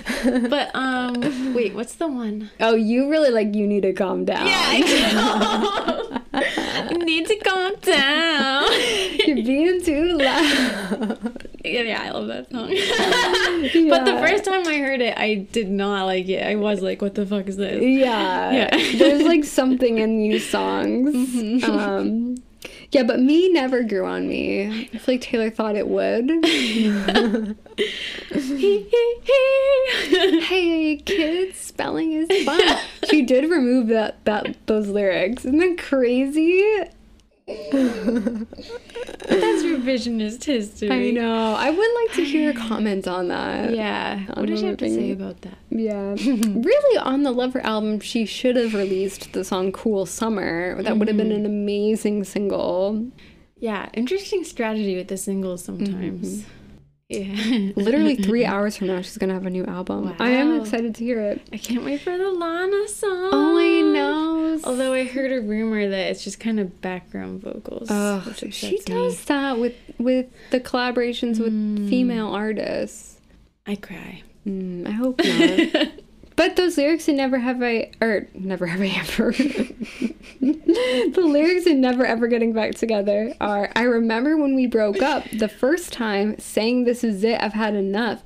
'Cause like we hadn't seen each other in a month when you said you needed space. What? So again, like I wonder how literal Taylor is, because December he didn't show up to her birthday party. And there's no reports of them hanging out for all of December. And then they broke up in January. Yeah, that's so true. So that might be literally what happened. Yeah. He broke up in January saying, I need space. And she's like, what do you mean you need space? You didn't even go to my birthday party. Yeah. That must be. Yeah. Oh my God. So anyways, also another cool thing about Taylor Swift is on her albums, like for the lyrics, do you know this? Like she'll have like the lyrics in the booklet, but she'll capitalize certain letters. I have heard that. Yeah. And it reveals a secret message. So for the song never we are never ever getting back together, the hidden message is when I stopped caring what you thought. Oh, interesting. Which I think also is like, she has a lot of references in these songs about like this subject, which is just Jake Gyllenhaal really loving like indie music. Oh yeah. And so I almost feel like she had an insecurity that he looked down on her for like the more pop songs. Yeah. And so We Are Never Ever Getting Back Together is a very traditional like silly pop song. Yeah. So I feel like she's like, I wrote this, like, not caring what you would think about it. I remember when that came out, because I was, and I guess I still am, very into, like, indie music, which sounds pretentious to say, but I remember being, like, annoyed by that. Like, it is better. Yeah. But that was annoying of me. I'm sorry. I mean, I just think it's, like, there are some people who are so condescending about that. It's like, okay, Jake, if you're dating Taylor Swift, you can't be like looking down on popular music. You're dating her. Yeah. She's your girlfriend. Like, you should be supporting her genre. You would hope that whoever you're dating thinks what you're doing is good. Yeah. Can you imagine if you're dating someone, you're a pop singer, and they're like, oh, modern music these days. Like, I hate pop music. Yeah, that would suck. So it doesn't sound like he was like the biggest fan of her, like and like her artistry. She also has a song, The Last Time, which she collaborated with Snow Patrol on. And in describing the song, she said, the idea was based on this experience I had with someone who was kind of this unreliable guy. You never knew when he's going to leave. You never know when he's going to come back, but he always does come back. And the lyrics are, you find yourself at my door. Sorry, I'm like choking. You crying? Yeah. You find yourself at my door just like all those times before. You wear your best apology, but I was there to watch you leave. And all of the times I let you in just for you to go again, disappear when you come back, everything is better. So again, I think this was like more on and off than we realized. Sounds like, I think it is too. And the hidden message for this song was LA on your break. Oh. And Jake was in LA during her birthday party. Oh. I don't know. Then the song Red, you guys know it. I'm not going to analyze the lyrics, but the hidden message is SAG. Screen Actors Guild? That's what some people think, which Jake is in the Screen Actors Guild. But also, maybe Sagittarius? Oh, and they're both Sagittarius. They're both Sagittariuses. Oh my god, that's so true. So SAG. Yeah, SAG. The SAG Awards. Yeah. What happened? That's interesting. Then there's the song Begin Again, which is about Connor Kennedy, like I said, supposedly, but there's lyrics that seem to reference Jake Gyllenhaal, which is, he didn't like it when I wore high heels, but I do. He always said he didn't get this song, but I do. I think it's strange that you think I'm funny because he never did. Oh, I know. Doesn't paint Jake in the best light. And they were 1 inch height difference. Makes sense he wouldn't like the heels. Because it made her taller than him. So it makes him sound kind of insecure. Yeah. And the thing about, I think it's strange you think I'm funny because he never did. In the 10-minute version of All Too Well, she adds the lyric, and I was never good at telling jokes, but the punchline goes. So it's like, I feel like he really didn't laugh at her jokes. The fuck? Which I think having the same sense of humor is like very important in a relationship. Yeah, it sounds like good riddance in a way that didn't work out, but it's still hard. Some other songs on Red that are supposedly about him, the song State of Grace, which I mentioned, the lyric, just twin fire signs, 4 blue eyes. The hidden message for that song is I love you doesn't count after goodbye. So it seems like, again, he probably said I love you like after he had broken up with her. Must be something like that. At that point, it's too little too late. It doesn't feel the same. It doesn't. And then All Too Well is, of course, the most notable song about him. It was written by Taylor Swift and Liz Rose. It has definitely a cult following. It's very popular and critically acclaimed and is regarded as one of Taylor Swift's best written songs to date. And Rolling Stone actually last year listed it number 69 of their top 500 best songs written of all time. Wow. So it's a very good song. So if you're going through a breakup, like, a good thing can come from it. Yeah, it's true. And in the album notebook of the song, the hidden message is maple lattes. Oh my god. I know. So Jake Gyllenhaal. yeah, obviously. I just liked this review.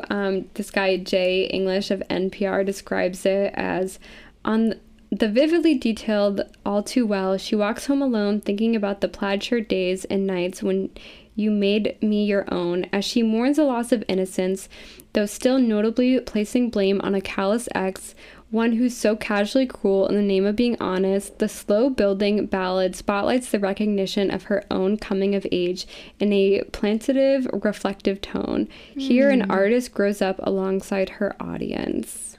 And it really is seen as like a loss of innocence song, and that is reflected in the symbol of the scarf in the song, which the first verse starts with, and I left my scarf there at your sister's house, and you've still got it in your drawer even now. And then the final verse says, time won't fly, it's like I'm paralyzed by it. I'd like to be my old self again, but I'm still trying to find it after plaid shirt days and nights when you made me your own.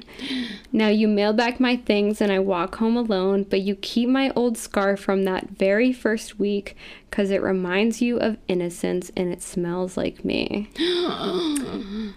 So a lot of people think that scarf means that she lost her virginity to Jake Gyllenhaal. Wow. In that very first week. Wow. Or in the sister's house, maybe. Maybe. It's a compelling story. I hope so. It sounds weird. Yeah, and it's like he has the scarf because once you give your virginity to someone, they always have it. Yeah. I mean, it does sound like a metaphor, because why would someone literally keep a scarf forever? Especially, I don't know. Maybe he's a sentimental guy, but it's like a literal scarf.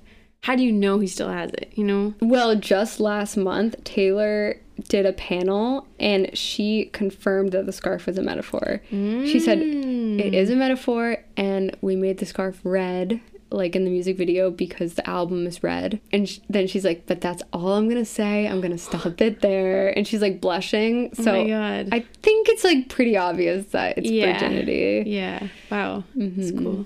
But it's cool that also like she was wearing a scarf in those pictures, like some literal scarf too. Which again, it's like, okay, like I don't know what happened with John Mayer. I really don't. But like he didn't even sleep with her. I know. If this is all true. Yeah. Which sounds like it is. Yeah. Unless she just like, which I get, I relate, but like if she just takes sex so seriously that just having sex with him in general is like leaving something behind with him or something. I do think. But still, you would. The John Mayer, I don't know. Yeah. I mean, again, guys, like, don't hate me, because I do think that, like, everybody hates John Mayer because of this, so. Well, I'm not part of, like, the Taylor Swift fandom, so I don't even see this stuff. So it's, like, not even real to some other people. Yeah, like, that's true. I don't hear this. Like, I don't know that everybody hates John Mayer, so. That's true. Any John Mayer fans listening? If that is true, then yeah, people really have no right to be mad at John Mayer, I think. Yeah. Because, like, they didn't really do anything. Well, I read on Reddit that supposedly, which is like, how would anybody know this?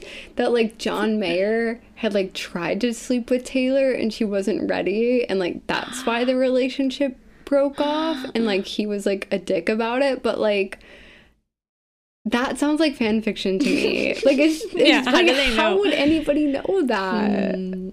Yeah. So Maybe, but John, if you're listening, set the record straight. Yeah. People want to know. come on the show, John. Yeah. But yeah, the scarf is a metaphor, so we can infer that she did lose her virginity probably to Jake Gyllenhaal. Wow. I feel really creepy, actually. I know, me too. Analyzing it. Okay, 2013. In November, Taylor Swift told New York Magazine that the subject of most of the songs on Red reached out to her about the album. And she said, he was like, I just listened to the album and that was a really bittersweet experience for me. And it was like going through a photo album.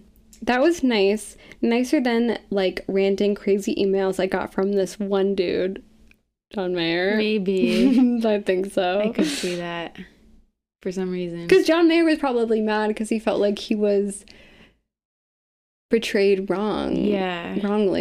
You know. And for some reason, I don't know a ton about him, but I can picture him just up late at night, like typing some long email. Me too. And then like regretting it. I just think he's like such an imperfect person, you know?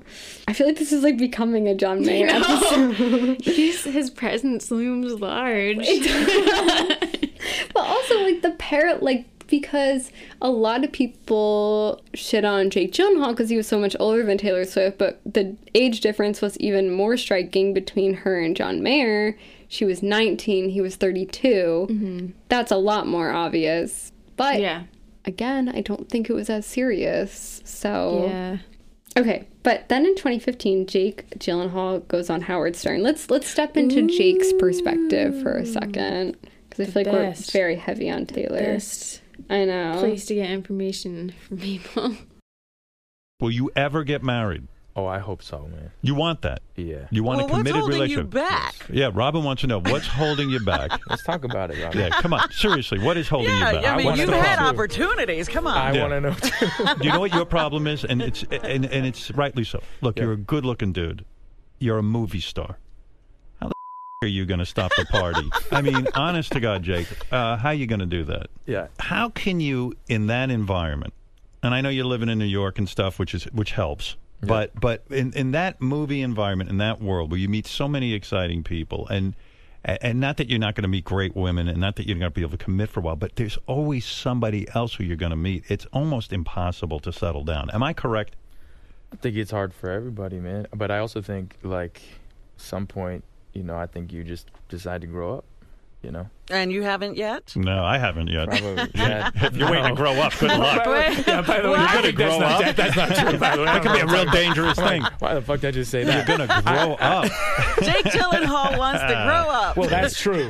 But you know, I mean, yeah, you're right. There are a lot of beautiful women. They're like, you know, there are opportunities. But I think at the same time, like, you find the right person. I believe in, you know, I believe in monogamy. I believe in when you meet somebody who's right, like, it'll be right. You'll stay there. Are you in love right now? No. Are you upset about that? Yeah. You are? Yeah, I love love, man. Yeah. It is great to be in love. Yeah, are you kidding me? How many times in your life have you really been in love? I would like 3 times, probably. Really? 3 times? Yeah, twice. Who maybe were 3 they? times. And Wait a minute, who were they? not you, What are you talking Robin, about? but you might be the 4th. 3 times. And but each time you were in love, Yeah. something held you back from getting married and committing. Yeah, me. It was you. Yeah, it was me, man. What did you say to yourself? I think I probably just got scared. You got scared. Yeah.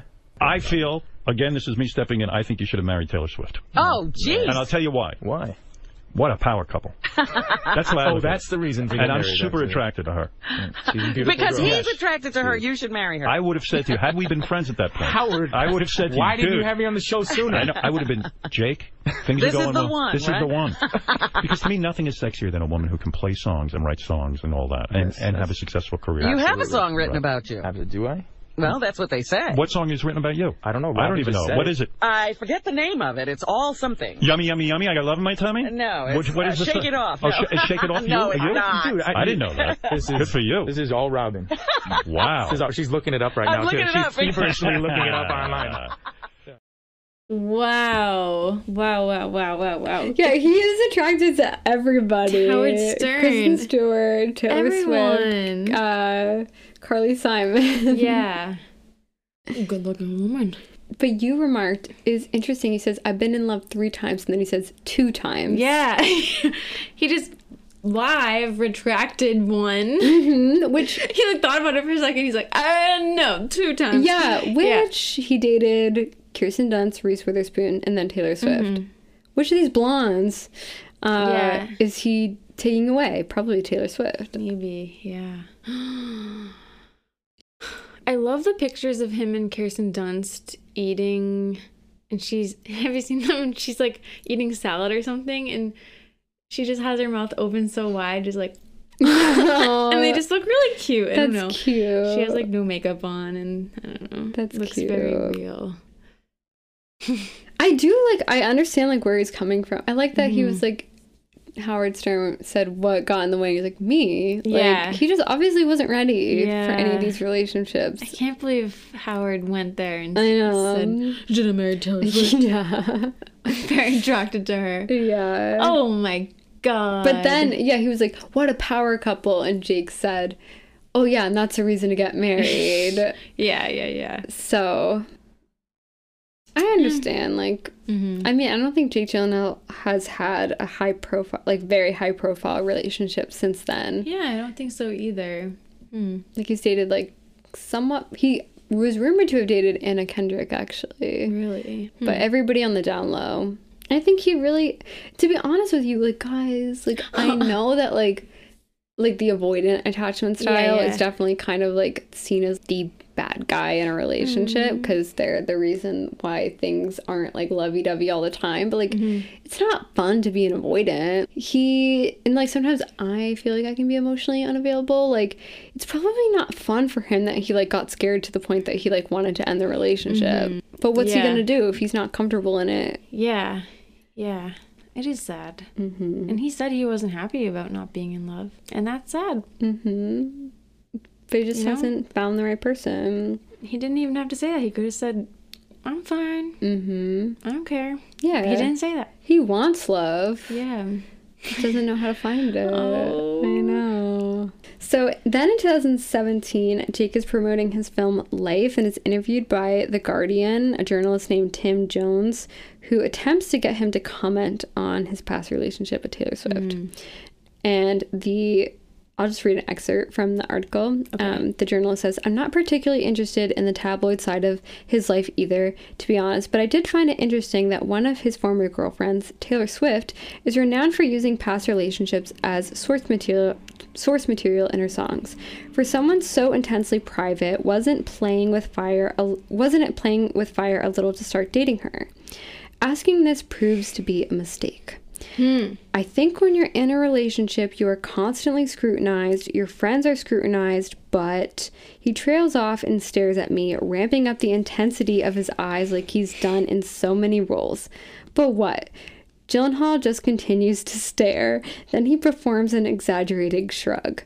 So, did he listen to any of the many songs rumored to be about him? More silence. The atmosphere has become uncomfortably tense. Would he like to move on? I would like to not talk about my personal life. I don't think this is massively... Oh, really? You don't? He asks. Well, I say it's not prying for intimate details, is it? It's asking you how you responded to things that have been put out there in the public domain. But he disagrees, and we end up engaging in a bizarre standoff where anything I say is met with the same response, repeated through a cold smile. Oh my God. I would love to talk about the movie. So awkward. Yikes. The poor reporter. I mean, it is publicly known. Like, I think it is fair topic. Yeah, that's scary. Yeah. Whoa. I'm scared. Not with the intensity he has in the roles he's played. Oh my god. And then later on in that interview, Jake brings up that he even asked the question, and the interviewer was like, what? I only asked one question that you didn't like. Yeah. Oh, man. He really didn't want to talk about it. I know. That was some, James Taylor behavior. It was. I loved that episode, by the way. Oh, thank you. Yeah, if you guys haven't heard it, it's our third third main episode. Mm-hmm. It's our 6th episode. Or it's hard to keep track. Yeah. But that's an interesting couple. Okay, so then as recently as last year, I keep talking about it, but Taylor finally released the 10-minute version of All Too Well, which she claims was originally 10 to 15 minutes. Yeah. And she claims this is like the original version, but I don't think like it's really the original version. Like, these are the lines that she added. In verse 3, she says, besides the ones that we've already covered. Yeah. And you were tossing me the car keys, fuck the patriarchy, keychain on the ground, we were always skipping town. Yeah. Oh, yeah, we've talked about this. Yeah. Like, would she have really written that in 2010? Yeah. Yeah. I don't think so.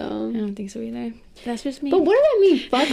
You were tossing me the car keys, fuck the patriarchy, keychain on the ground. Yeah. We were always skipping town. I thought the keychain said fuck the patriarchy. No. On it. I think it's like the keychain just dropped. No, but I thought it was like a keychain that said fuck the patriarchy. Oh, maybe. That's how I interpreted it. But I thought it was you were tossing me the car keys saying fuck the patriarchy. Maybe. Because he was like, oh, you're going to drive the car.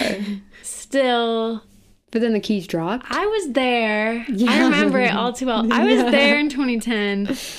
And people didn't say that. Yeah, people. I feel like obviously patriarchy was a term, but like, yeah, it wasn't in our colloquial vocabulary at that point. People didn't say fuck the patriarchy. Yeah, I think that was revisionist. That was more of like a 2013, 2014 type of thing, you know? No, like, I don't think Jake Gyllenhaal in 2010 said fuck the patriarchy. Or, I know. And then that Taylor added that. I know. I don't think so. Maybe he did. Maybe he did. He is well read. That's true. Then in the chorus, one of the chorus, she adds, and there we are again when nobody had to know. Like I said, you kept me like a secret, but I kept you like an oath, sacred prayer, and we'd swear to remember it all too well. Beautiful. And then in verse 4, she adds, they say all's well that ends well, but I'm in a new hell every time you double cross my mind. Cry. I know. Then in verse 6, like I said, she adds, and I was never good at telling jokes, but the punchline goes, I'll get older, but your lovers stay my age. Which... Did they? They did stay pretty young, but I don't think she could have ever written that in 2010 because there's no way to know that. And like literally his last relationship. So true. Yeah, and his last relationship before Taylor was with Reese Witherspoon, who was older than him. She must have written the lyrics more recently. 100%. You can't say, even like a year later, like they stay the same age. I get older. Yeah, that's a year later isn't getting older. Yeah, she definitely added that with perspective, which is fine to do. Yeah. But also, from when your Brooklyn broke my skin and bones, I'm a soldier who's returning half her weight. And did the twin flame bruise paint you blue? Just between us, did the love affair maim you too?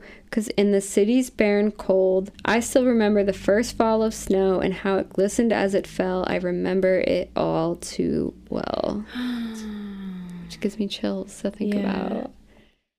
I like that line, like, and did the love affair maim you too? Or like, and did the twin flame bruise leave you blue? Because it's like...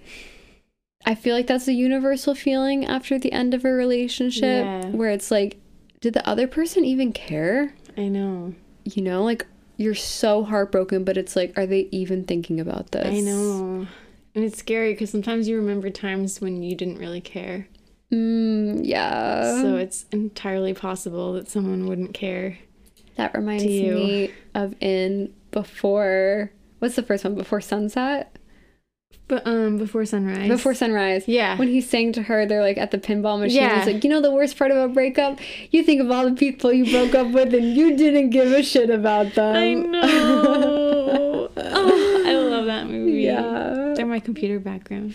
But that's so true, and it's so sad. So then also with the 10-minute version, she released a music video starring Sadie Sink and Dylan O'Brien, who have a 10-year age gap. Oh. And the music video starts with, so the characters in the music video called Her and Him. Mm-hmm. They're lying in a bed together, and she whispers, "Are you real?" And he says, "What do you mean?" And she says, "I don't know, I think I just made you up." Which again, I think like speaks to like that feeling after a heartbreak of like, was it even real? Did it even happen? And then we're like taken back on like the journey of their relationship and her remembering it. And like part 1 is called An Upstate Escape. It's a very beautiful, fun, and just like idyllic fall vibes, falling in love. Part 2, the first crack in the glass. They're sitting at a table with friends, and she goes to hold his hand, and then he pulls away. Like it's like he's embarrassed of her. Yeah. And then that's overlapped with a clip of him on the side of the road yelling at someone on the phone. And she sees like he's like not the nicest person. But then there's like a fight. It's like in the middle of the music video where like the music stops and they're like fighting and arguing. And she's like, "You dropped my hand." And he's like, "I don't even remember that happening." Yeah. Which probably, I'm guessing it maybe kind of happened in real life. But then he like comforts her after and they make up. Part 3, it's the Are You Real version. We see them dancing and kissing. They're like naked in bed. Another sign. Followed by them fighting, and then shots of her at her birthday party and him not showing up. There's such good actors in that. Oh, I know. So good. I love her hair color too. Sadie Sink's an amazing actress. And Taylor directed this as well, I should say. There's also a shot of her at like a different party where she's just like staring at other women. And I was reading people thinking online that that's her like wondering what kind of women like would he be with. And like some of them look like a little bit older maybe, like just feeling insecure. Interesting. By like the competition. Part 4, it's called The Railing, and she's seen crying and tossing and turning in bed. Obviously looking very broken down. And we never see his reaction to the breakup in the music video at all. Which, again, I think is, like, speaking to, like, the not knowing of, like, did this even affect you at all? Yeah. You know? And then there's part 5, the remembering, where it's just, like, super cuts of, like, the relationship, the good and the bad. So... let's see, what was I going to say? Oh, yeah. So then there's a line during this part where it says, "'Cause there we are again when I loved you so, back before you lost the one real thing you've ever known." There's a shot of Sadie and Dylan kissing where it's like the upside down kiss that looks a lot like the kiss in Spider-Man, which stars Kirsten Dunst. Interesting. And so I've seen an analysis of that saying that they do this upside down kiss for that lyric, like the one time you lost the one real thing you've ever known, as Taylor's way of acknowledging 10 years later, after she's matured, that like this was not really the one real thing that he's ever known, you know, because he dated Kirsten Dunst before. I mean, it makes sense. Like, he had 2 serious relationships before her. And she had just, like, short flings. Yeah, maybe it wasn't as important to him in the grand scheme of things. Yeah. I don't think it was. And I think she knows that now, but she didn't know that back then. Sad. Now I want to do him and Kirsten Dunst. I know, me too. Ooh, I love Kirsten Dunst. I know, me too. Her new husband seemed really cute, too. They do seem cute. And then finally, the last part of that music video, Taylor is dressed up as the older version of Sadie's character. She has red hair, and she's reading from a novel called All Too Well to a group of people. And I think that's just, like, speaking to the fact that, like, she made something of this relationship that, like, other people connect to. Yeah. But there is a different actor. It's not Dylan O'Brien who's looking on. His name is Jake Lyon. So I think they obviously cast someone named Jake for that. And he still has the red scarf on. God. And he's like watching her. Wow. I don't have too much more to add, but with the re-release of Red, Taylor also re-released a originally discarded track called I Bet You Think About Me, which is just like a fun song, but I think it's supposed to be about Jake, and it just does not paint him in a good light.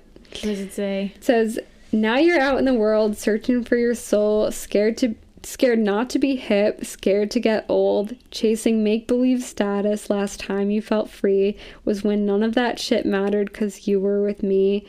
I bet you think about me when you're out at your cool indie music concerts every week. Oh my God. I bet you think about me in your house with your organic shoes and your $1 million couch. This says she who works with like Bon Iver and the National now. I know. Anyway. I bet you think about me when you say, oh my God, she's insane. She wrote a song about me. But the $1 million couch, like, I think that is like... That's so savage that she said that. Because that makes him seem like the biggest, like, arrogant snob in the world. But I bet she owns a $1 million couch now. Couches are... Wait, $1 million? That's too much. That is way For some reason, I was thinking 1,000. Yeah. I was like, I could see a $1,000 couch, maybe. Wait, yeah. Couches, like, are that much money. I've never bought one that much money. $1 million is a lot of money. That's a lot That's of a money. scam. I don't care how well the couch is made. Couch? Yeah. No couch is That's worth $1 million. Oh my God. If you spend $1 million on a couch, Jake Gyllenhaal, like, you're an idiot. You're an That's idiot. unnecessary. That's a waste. It's nice to get his priorities straight. That's wasteful spending there. I I know. hope he's a little bit more financially responsible. How good could it be? I don't know. Like, is it really soft? Like, is it really rare? Like, Really beautiful. yeah. I don't see how a couch could be $1 million. Yeah. But it makes me think that, like, also your organic shoes and your $1 million couch, that's almost like he was, like, bragging about this stuff. Yeah, maybe. That's very unattractive. I hate when guys brag about, like, how expensive their things are. Never heard that before. I've been on a few dates with guys who have done that. So after the re-release of Red, Jake turned off his comments on Instagram because he was getting a lot of hate. Man. It's kind of crazy. I know. And then in January of this past year, 2022, Jake does a profile in W magazine and is styled wearing a red shirt with red heart sunglasses, which look a lot like the pair worn in the 22 music video that Taylor had. Interesting. But I'm sure maybe the stylist knew, but, like, I'm sure he wasn't, like, in on that. Yeah. And then finally, in February, Jake is asked about the song, and he says, it has nothing to do with me. It's about her relationship with her fans. Artists tap into personal experiences for inspiration, and I don't begrudge anyone for that. And then he also adds, at some point, I think it's important when supporters get unruly that we feel a responsibility to have them be civil and not allow for cyberbullying in one's name. That begs for a deeper philosophical question, not about any individual per se, but a conversation that allows us to examine how we can or should even take responsibility for what we put into the world, our contributions to the world. How do we provoke a conversation? And Taylor never said anything like, guys, leave him alone or something. No, she's never said that at all. And that's a controversial question, is should Taylor tell her fans to stop bullying Jake Gyllenhaal or John Mayer? Because, like, they do. Oh my God. Because they do. And I know firsthand, like, so I went to a Taylor Swift night here in New York City a couple months ago, and the crowd of, like, hundreds and hundreds of people just started chanting, fuck Jake Gyllenhaal, No way. fuck Jake Gyllenhaal, over and over again. And, like, that's kind of scary, actually. Yeah. Like, he just broke up with her. Yeah, that is kind of scary. Oh my Like, God. he's an actual person, and there's, like, droves of people. That is kind of scary. It's like an army. I know. And I know it's a joke, but, like, Yeah. there are some crazy people out there Yeah, who yeah, are yeah. obsessed with Taylor Swift.